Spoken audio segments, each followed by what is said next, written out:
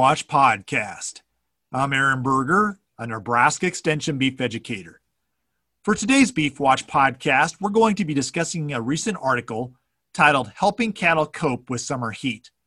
To discuss this topic, I'm joined today by Erin Laborie, who's a Nebraska Extension beef educator. Thanks for joining me today, Erin. You bet. Thanks for having me.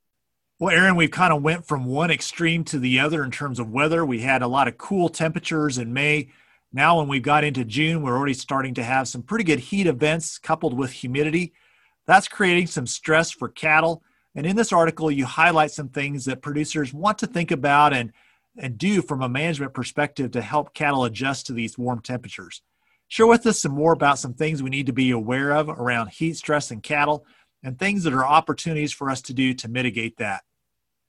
You're right, Aaron. And I think that's one of the biggest challenges is the cattle really have had little opportunity to adjust to the summer heat. And so with this combination of the warm temperatures, high humidity, and just the lack of air movement, it really causes some concern as far as cattle experiencing heat stress, because cattle really don't handle heat stress as well as we do. Their thermoneutral zone, which is basically the range of temperature in which they don't use additional energy to maintain their core body temperature, generally is from about 32 degrees to 75 degrees. Now, this can vary depending on several things such as their metabolic size, hair code, or plain and nutrition. But anytime that temperature gets above their upper critical temperature, they have to expend energy in an attempt to dissipate heat. And so some signs that may be occurring include panting, elevated respiration, and heart rate.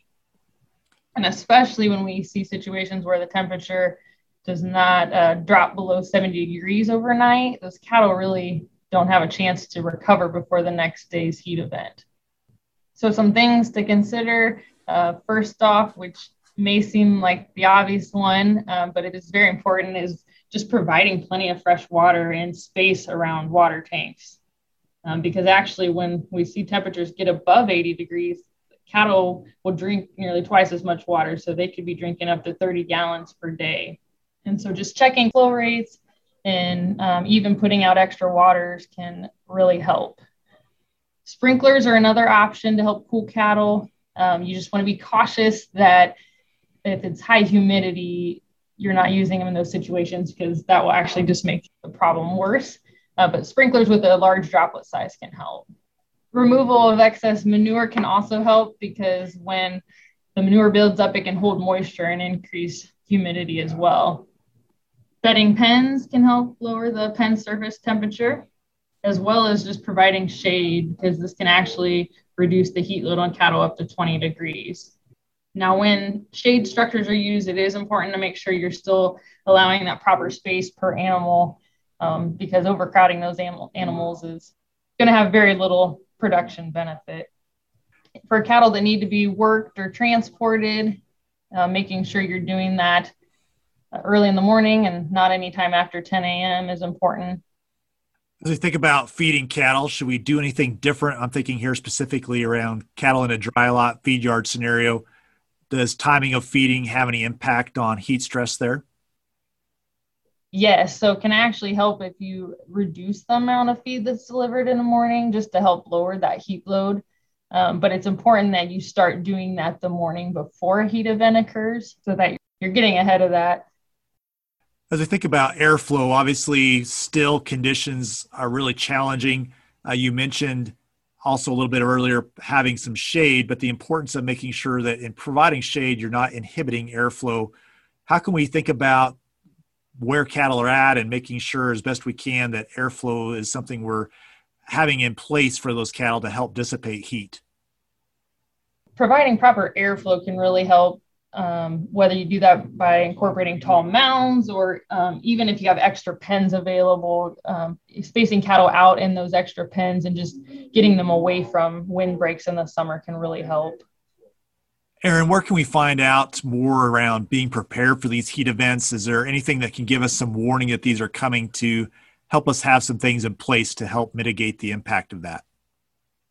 Certainly, Erin, and I think that's a really important component is just keeping an eye out for predicted temperatures that are in the high 80s and 90s, especially if it's following a rain or in situations where the wind speed is going to be less than 5 miles per hour. The temperature humidity index chart is a good resource. Kind of tells you if you're in that danger or emergency level in regards to heat stress. The U.S. Meat Animal Research Center website, they have a cattle heat stress forecast, and these are weekly forecasts that are put out. And then the Nebraska Mesonet or website has a cattle comfort index. And so these can just all be helpful tools in monitoring for heat stress events. Anything else on this topic you'd like to cover today, Erin, as we point towards wrapping up our conversation? I don't think so. I just reemphasize the importance of trying to be proactive and keeping an eye out for potential heat stress events in cattle.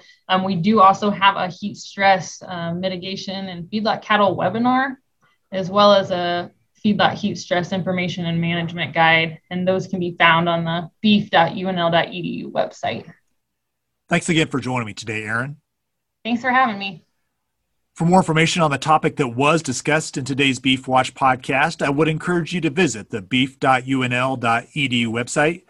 Again, the title of the article that was covered, Helping Cattle Cope with Summer Heat.